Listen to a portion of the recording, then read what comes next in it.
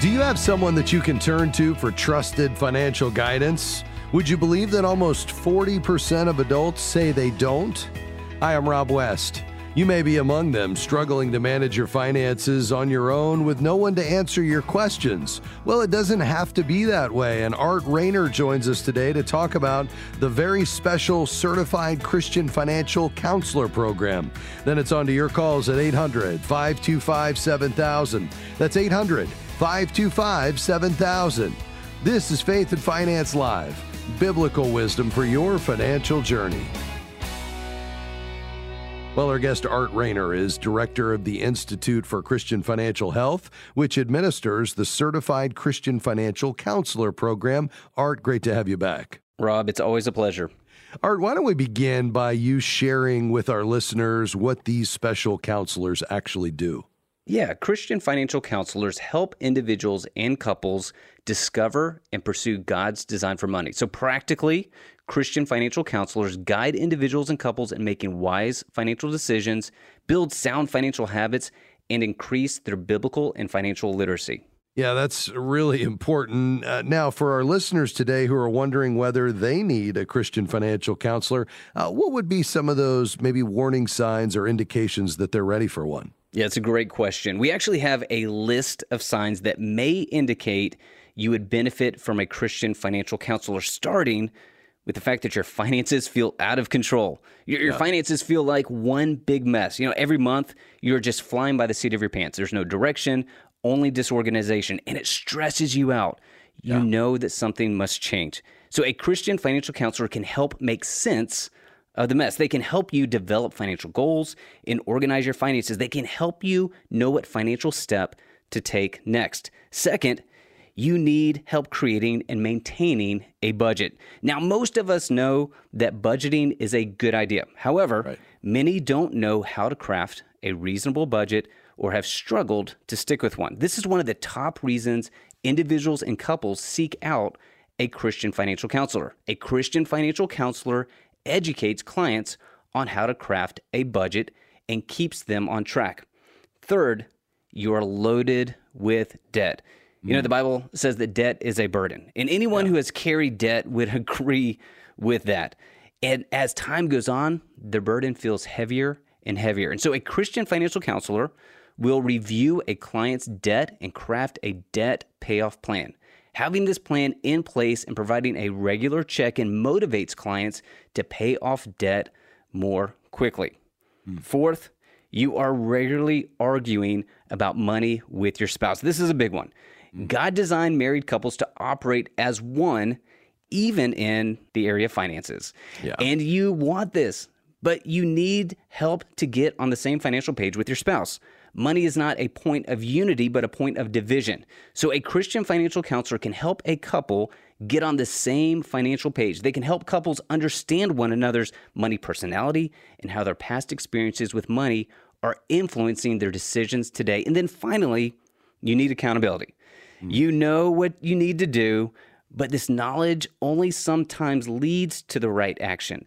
You are still tempted to spend money you should save. You still should give, but you're giving out of your leftovers. You still need to pay off your debt, but you're adding to the credit card balance. Regular meetings with a Christian financial counselor can help create accountability around your finances. Boy, those are so helpful, and I'm sure many of our audience find themselves in one of those 5 ideas that you just shared. Now, I'm sure they're wondering, is there a fee for this service? So how does that work, Art? Yeah, another really good question. Ultimately, it will depend on the Christian financial counselor that you choose to work with, but usually there is some type of hourly session fee, just like you would pay with any other type of counseling. And this fee actually helps clients stay engaged and finish any next steps the financial counselor provides. They have skin in the game, and so they are more motivated to do the work. Plus, the ROI that you typically get from a Christian financial counselor is more than worth the fee. That's really helpful, Art. And then the last question, of course, is where do they go to get more information? Yeah, so they can go to christianfinancialhealth.com.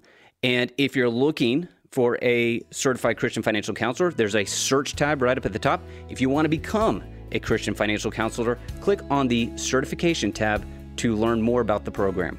We are honored to partner with the Institute for Christian Health. And Art, it's been great to have you with us today, my friend. Always a pleasure. Thank you. Folks, to learn more, go to ChristianFinancialHealth.com. That's ChristianFinancialHealth.com. We're back with your questions right after this.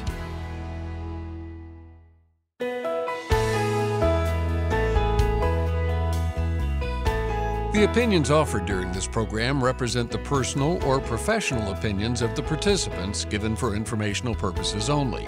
Any information provided is not intended to replace advice from a financial, medical, legal, or other professional who understands your specific situation.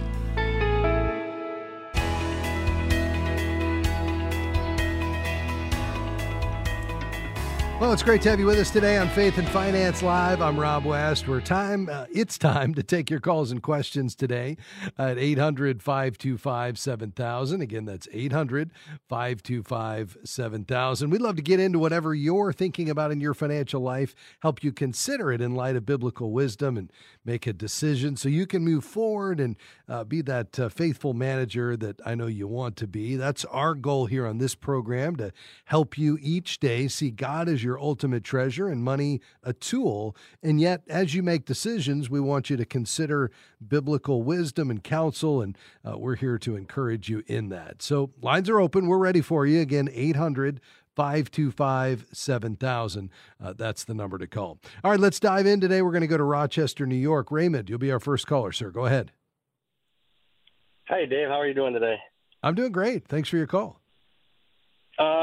So I am in a little predicament that I didn't realize that could happen.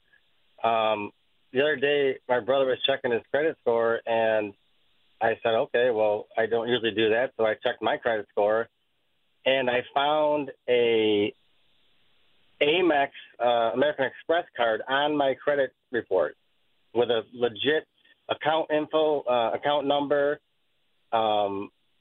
and it shows the payment history, and it says it was opened in 2017.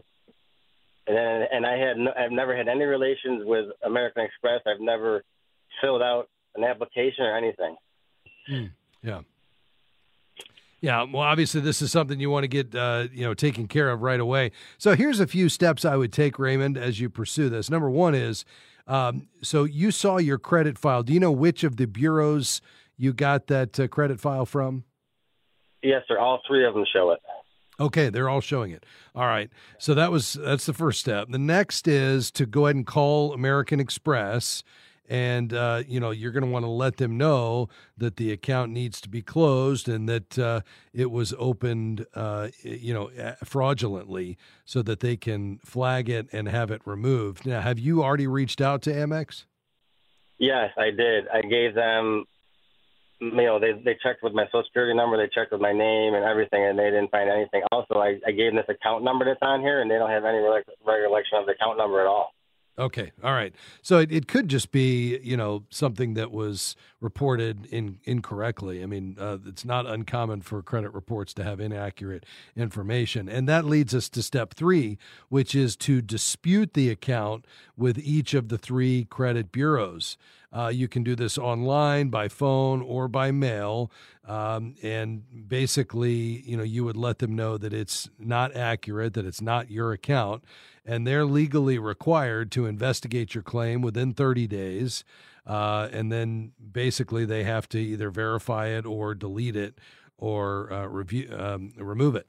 And so, assuming it returns in your favor, the credit bureau's investigation, then it would just automatically be taken off.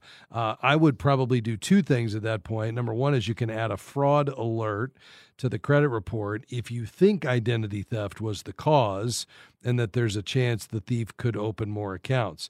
The additional step, and this is key, is to place what's called a freeze on each of your 3 credit reports, which is going to make it, a lot more difficult for any fraudulent accounts to be opened in your name, because that establishes a PIN number that would need to be provided anytime someone is wanting to open an account in your name, because the lender is going to want to pull a copy of your credit file. They won't be able to do so without that PIN number to access it, and that could stop them in their tracks.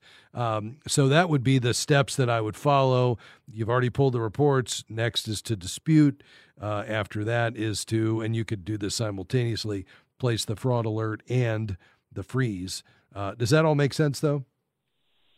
Yeah, that sounds. So how do I go about doing that? Is that free to do that credit alert or to do the freeze? Is that both of them are free? Yes, absolutely. And each of the Bureau's websites would let you know exactly how to do that. It's very simple to do, and you can, do that online, over the phone, or through the mail. Also, the FTC, the Federal Trade Commission, has a helpful article about credit freezes and fraud alerts. If you just search in whatever search engine you use, FTC, what to know about credit freezes and fraud alerts, you'll see an article that's very helpful that'll pop up that explains all of these. But basically, you just initiate that with each of the three bureaus, and there is no cost. So basically, the reason why I called you is because this is so that's the best way in order to protect yourself, so that if somebody tries to put something on your credit, they won't be able to do that without getting a hold of you first. Yeah, that's right. So in terms of something appearing on your credit, the only thing that appears on your credit is outstanding accounts that you have and the status of those accounts, apart from your personal information, your name and your address and your work history and things like that. So the only way a new account would appear on your credit file, apart from a mistake that the bureaus made, which obviously all three bureaus are reflecting this, so there's something else going on, is that somebody would be opening an account in your name with your Social Security number on a fraudulent basis. And that cannot be done without that lender first checking your credit file, because they don't want to extend anyone credit without knowing whether you have, your credit worthy. The only way to do that is for them to check your credit score and credit file, and they wouldn't be able to do that with the fraud alert and, or more specifically, the freeze. So that's why those are really key in a situation like this. So you would recommend anybody to do the same thing, to put a freeze and to put a fraudulent thing on your credit report? Yes, certainly. If you've had your account compromised, if you've ever been the victim of identity theft, if you've ever had any fraud, absolutely. If not, then you just have to decide whether it's worth kind of the additional hassle, because it does create an extra step anytime you try to open an account, open a new credit card, a new bank account, get a car loan, things like that. So a lot of folks will opt to wait until they have reason to believe there's been some sort of nefarious activity. But absolutely, if you just want to be on the safe side, it's never a bad idea to do it, because again, there's no cost to it. Right. Actually, like in this situation here, I didn't even know it was on there, and my credit could have been ruined. Yeah, absolutely. And that's why it's so important. And I'm glad you raised this question. It's so important that we're pulling our credit files regularly. The nice thing is that it's more accessible than ever. I mean, most credit cards now are offering free credit reports credit scores. You're probably getting emails and alerts all the time from anybody that you do business with offering you a free credit score. If not, Credit Karma offers free credit scores. You can get your credit bureau reports free at annualcreditreport.com. So I would say at least 3 times a year, you need to be pulling a copy of those credit reports from all three bureaus to look for exactly what you've identified, which would be an inaccurate or fraudulent account. All right? Really quick right now, they told me that they're offering every 7 days you get a free credit report right now. Okay. Yeah, I wasn't aware of that. We'll have to look into that. I'll have my team check it out. Raymond, thanks for your call, sir. We're going to take a quick break and back with your questions, folks. The number to call, 800-525-7000. We've got lines open. You can call right now. We'll be right back.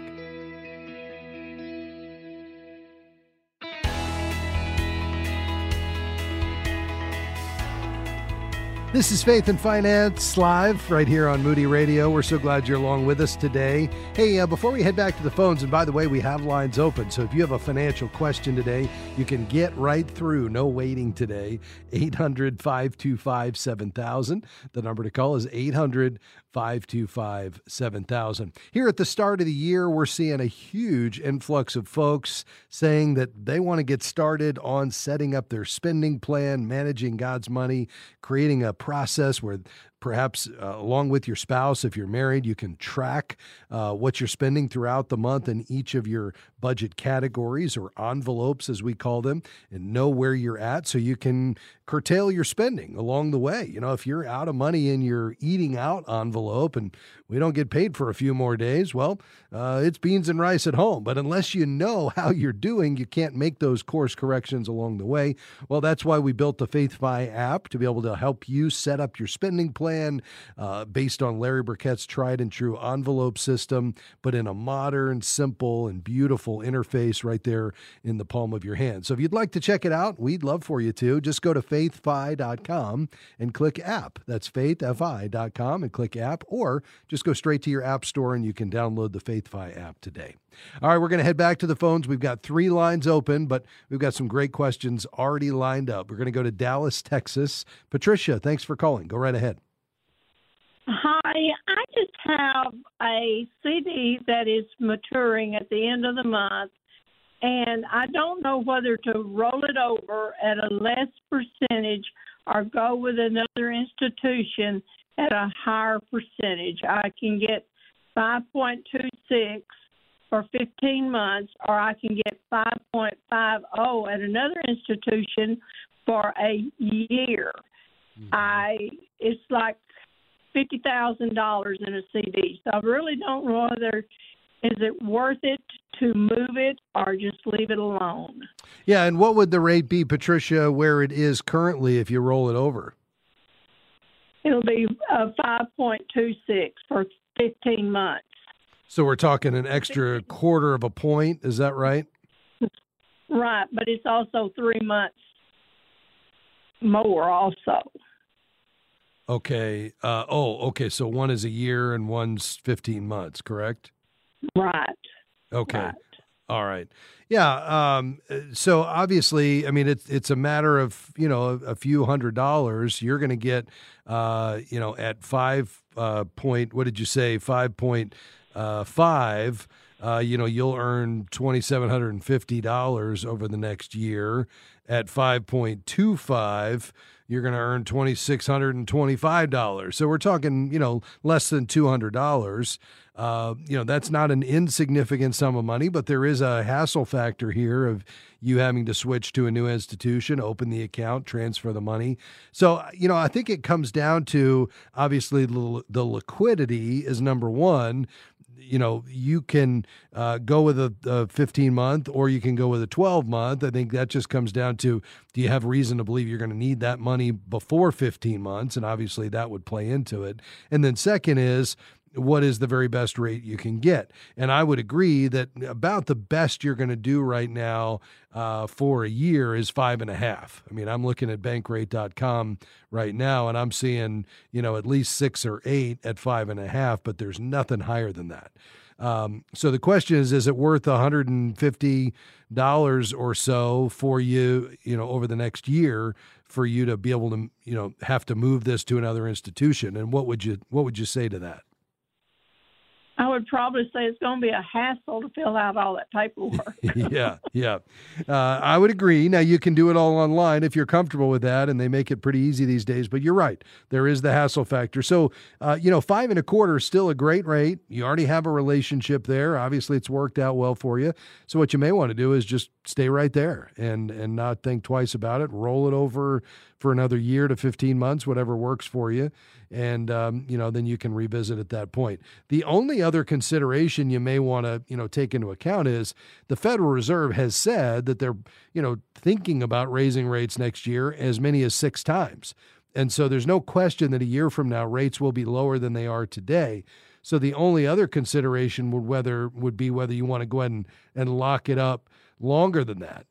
So for instance, you can get you can get a 5% for 2 years, at some banks right now. And so that may be another option, assuming we think that rates are going to be a good bit lower, this time next year. So that would be the only other consideration I would throw out. But bottom line is, if you're happy with your credit union, it's probably not worth moving over a quarter of a point. Well, and the other question is, if I leave it in there, I can do another deal for 7 months at 5.45, but then after that 7 months, then I don't know what the rate will be. Yeah. So I would probably be better off to leave it alone. Is that right? I think that's probably true. Yes, ma'am.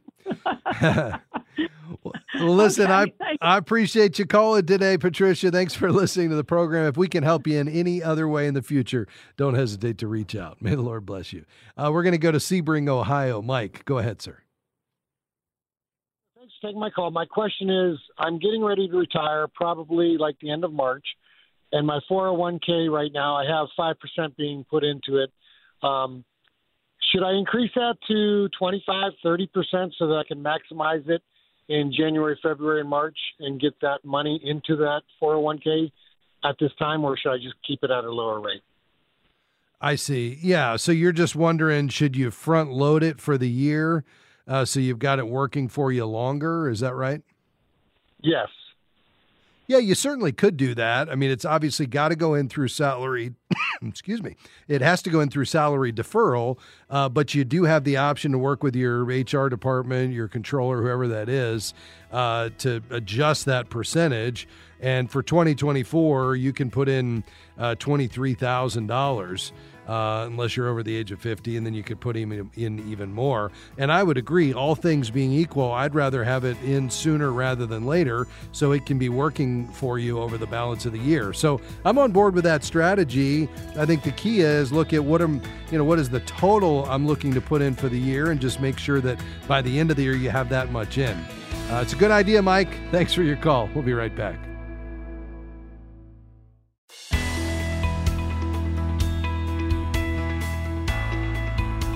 Hey, great to have you with us today on Faith and Finance Live. I'm Rob West. We've got some lines open today for your questions on anything financial. 800-525-7000. You can call right now. Let's go to Indiana. Hi, Velma. Thanks for calling. How can I help?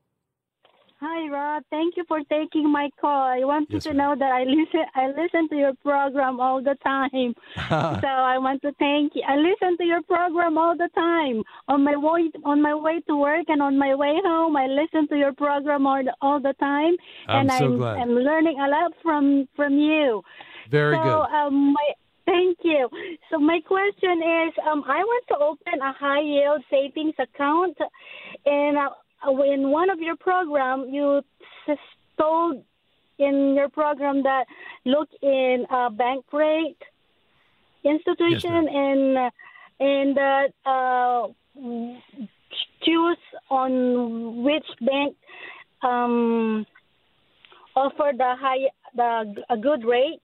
Yes. And Capital, but I also heard you mention about Capital One is a good company to go to, but then when I look at bank rate, Capital One only offers 4 point something, and the other banks offer 5 point something. So I was wondering if I can trust the other bank.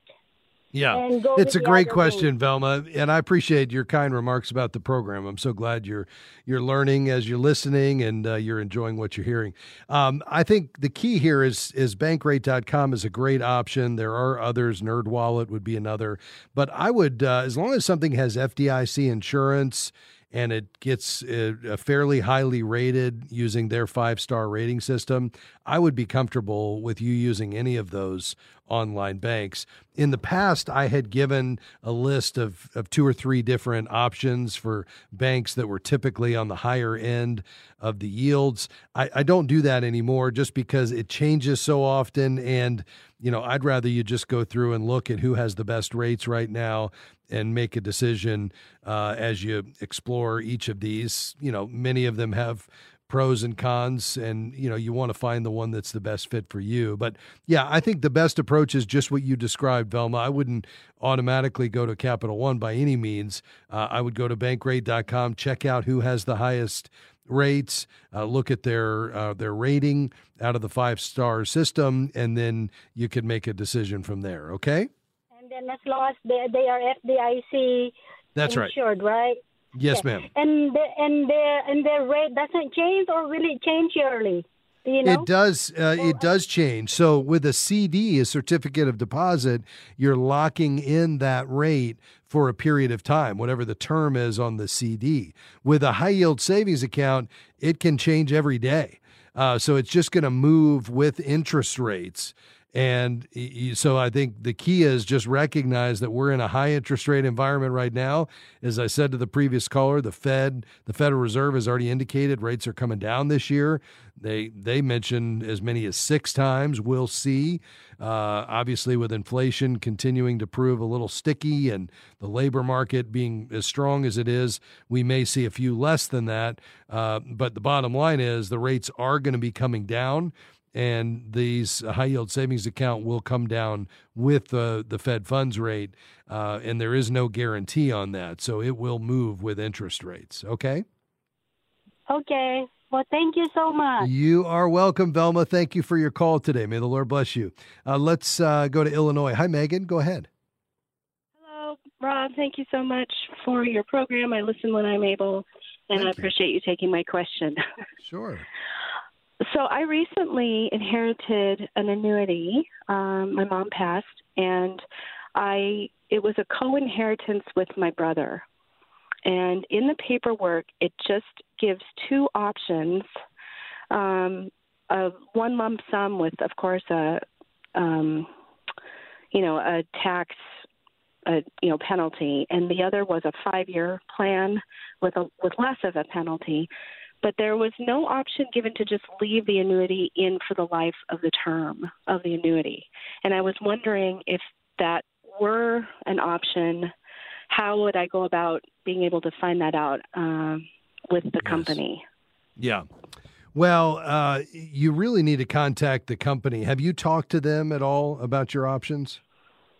I haven't. My brother has, but he's not gotten an answer. He asked that question about how much time was left and if we could leave it in. So, all right.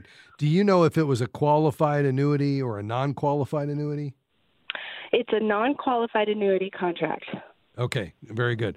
Yeah, so typically what happens, and again, you're going to need to nail this down with the insurance company, and I would get your CPA involved in this as well. First of all, there are no inheritance taxes, but you're going to pay taxes on any of the gains as it comes out.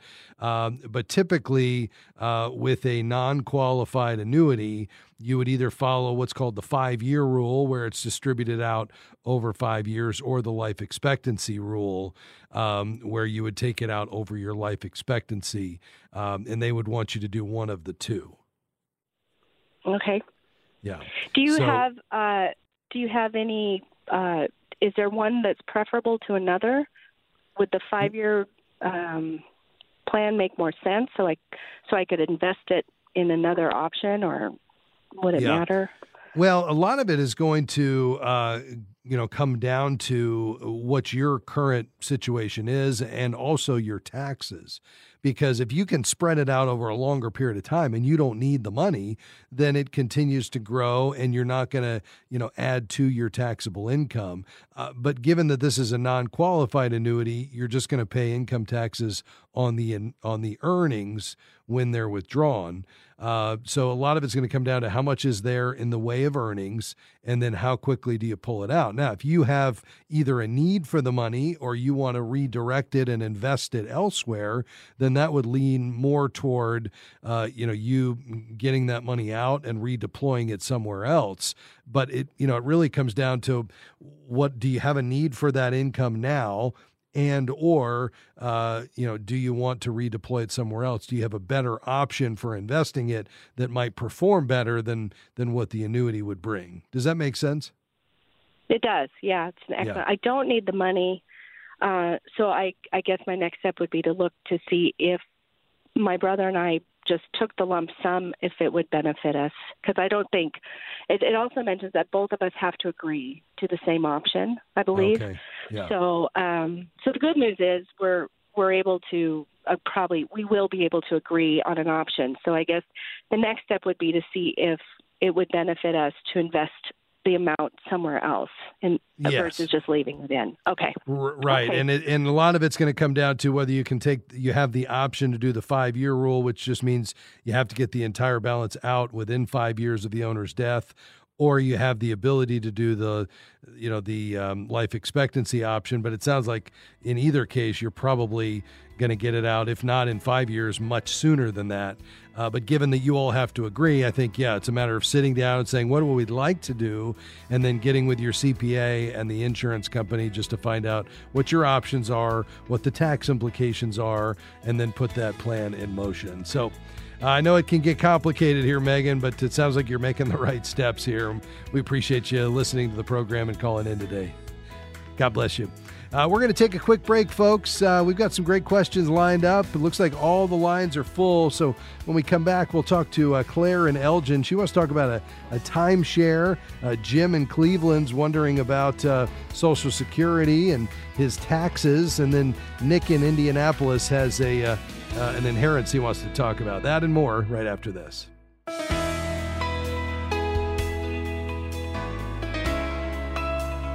Great to have you with us today on Faith and Finance Live. Here in our final segment today, we're going to tackle as many questions as we can. So let's head right back to the phones to Elgin, Illinois. Hi, Claire. Go right ahead. Hey, Rob. I'm so excited to hear your thoughts on this. My father gave us a timeshare probably 20 or 25 years ago, and we enjoyed it. We don't want it anymore. So once we paid hundreds of dollars for a company to get rid of it. They didn't get rid of it. Another time we paid $5,000, guaranteed they will get rid of your timeshare or you will get your money back, and they did neither. Oh. But they did refer us to a lawyer, and the lawyer said, listen, you don't even have a mortgage on this thing. Just stop paying it. Just stop paying the maintenance fee, which we did, and it doesn't feel good to me, but I don't know what else to do. Yeah. Wow, Claire, this is a tough one, and I know we're excited about hearing what my thoughts. Unfortunately, I don't have a whole lot of thoughts because it really does come down to contract law here, and I really can't weigh in on that. At the end of the day, I mean, you inherited this. You wouldn't typically, you can't be enforced to accept an inherited timeshare. You could refuse to accept it, and the estate would have to pay any fees or penalties associated with stopping payments. But in this case, you all have had it. You've been using it and paying on it for some time.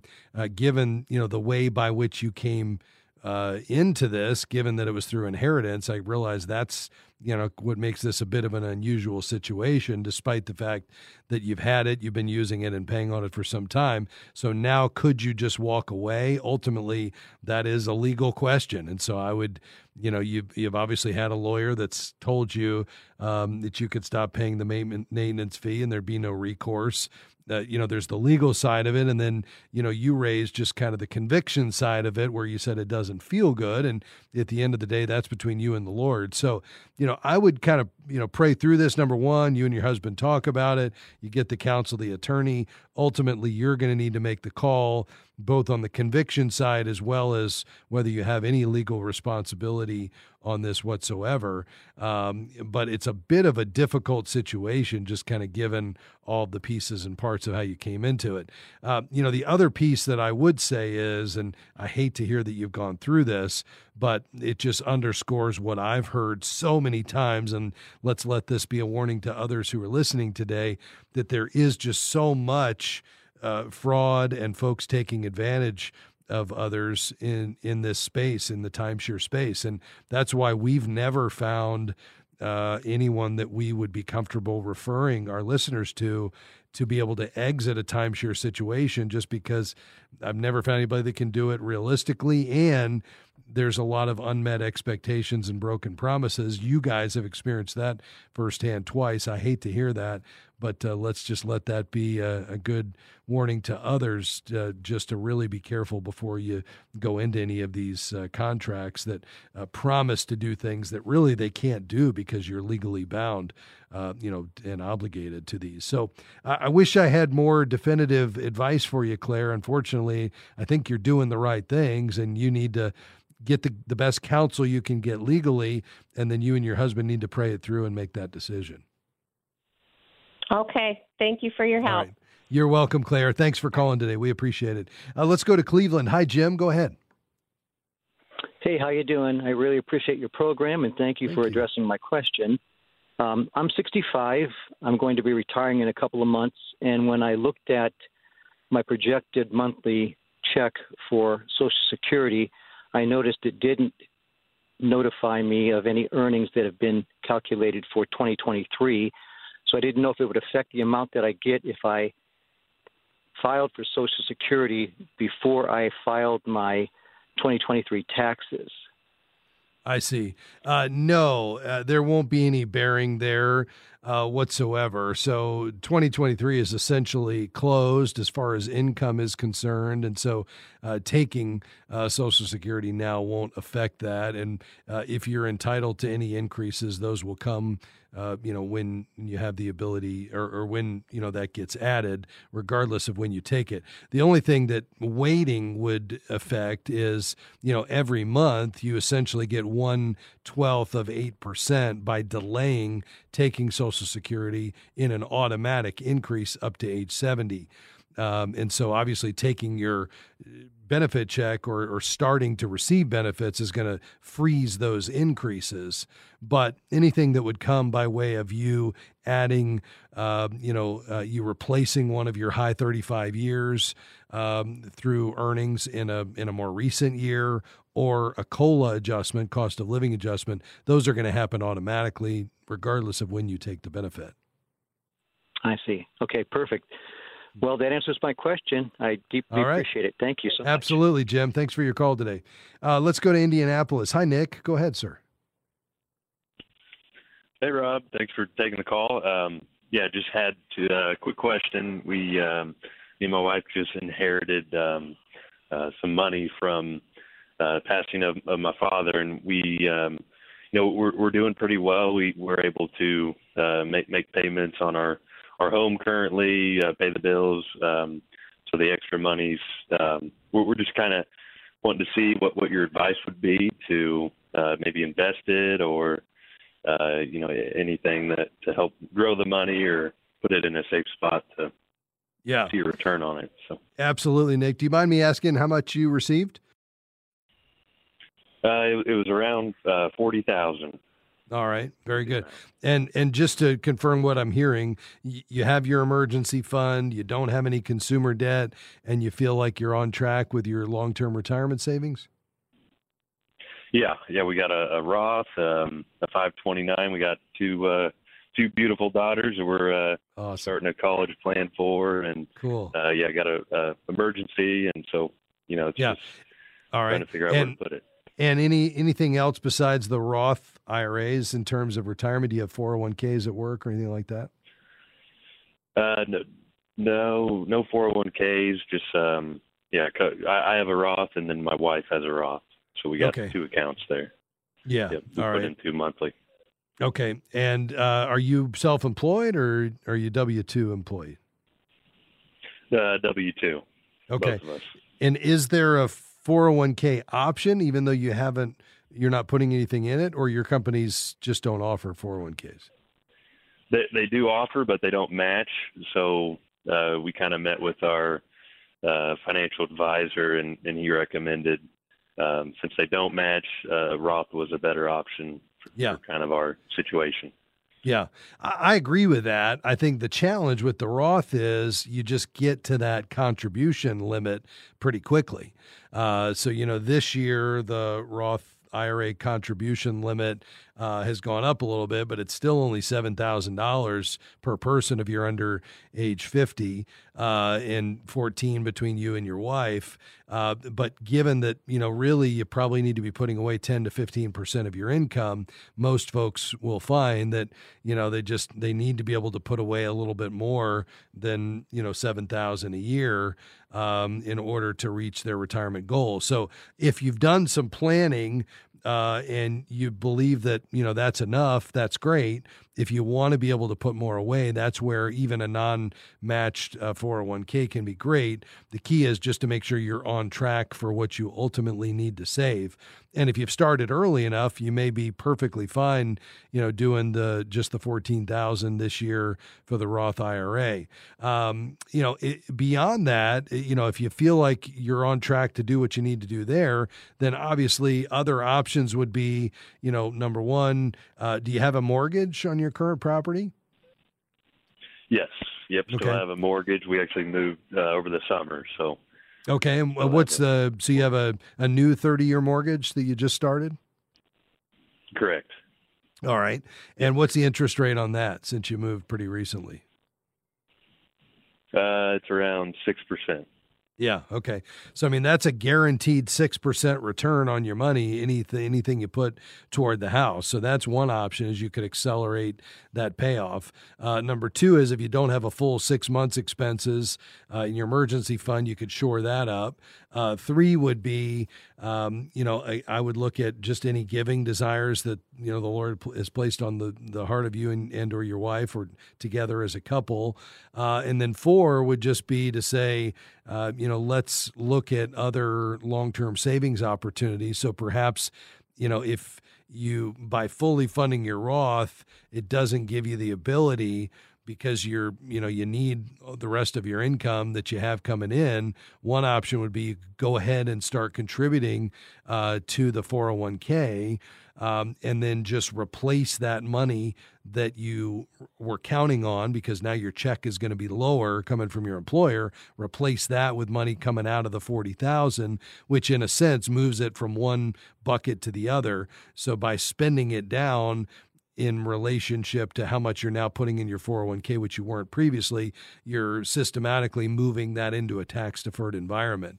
But that's going to come down to ultimately your retirement planning with your advisor, that will help you determine whether you're on track, ahead, or behind with your retirement savings through the Roth. If you're on track, I'm not necessarily asking you to save more than you need to. It's not about just accumulate as much as you can. It's really more about creating a plan, praying over it, and then following through on that plan. Does all that make sense, though? Mm-hmm. Yeah, no, that's helpful. And we do hope to, give some to the church and whoever heart leads us. And I appreciate that feedback and advice. So. Okay, good. Yeah. And I think, it'd be one thing if you had that 2 or 3% mortgage, given that that's up around 6%, the amount you're going to save over a 30-year mortgage by prepaying a portion of it now. There's a lot of savings there that you will ultimately cut down on by sending an extra principal reduction payment. So, God bless you, Nick. Thanks for your call today. Faith and Finance Live is a partnership between Moody Radio and Faith Fi. Thank you to Gabby T, Amy, Dan, and Jim. Couldn't do it without them. We'll see you tomorrow. Bye-bye.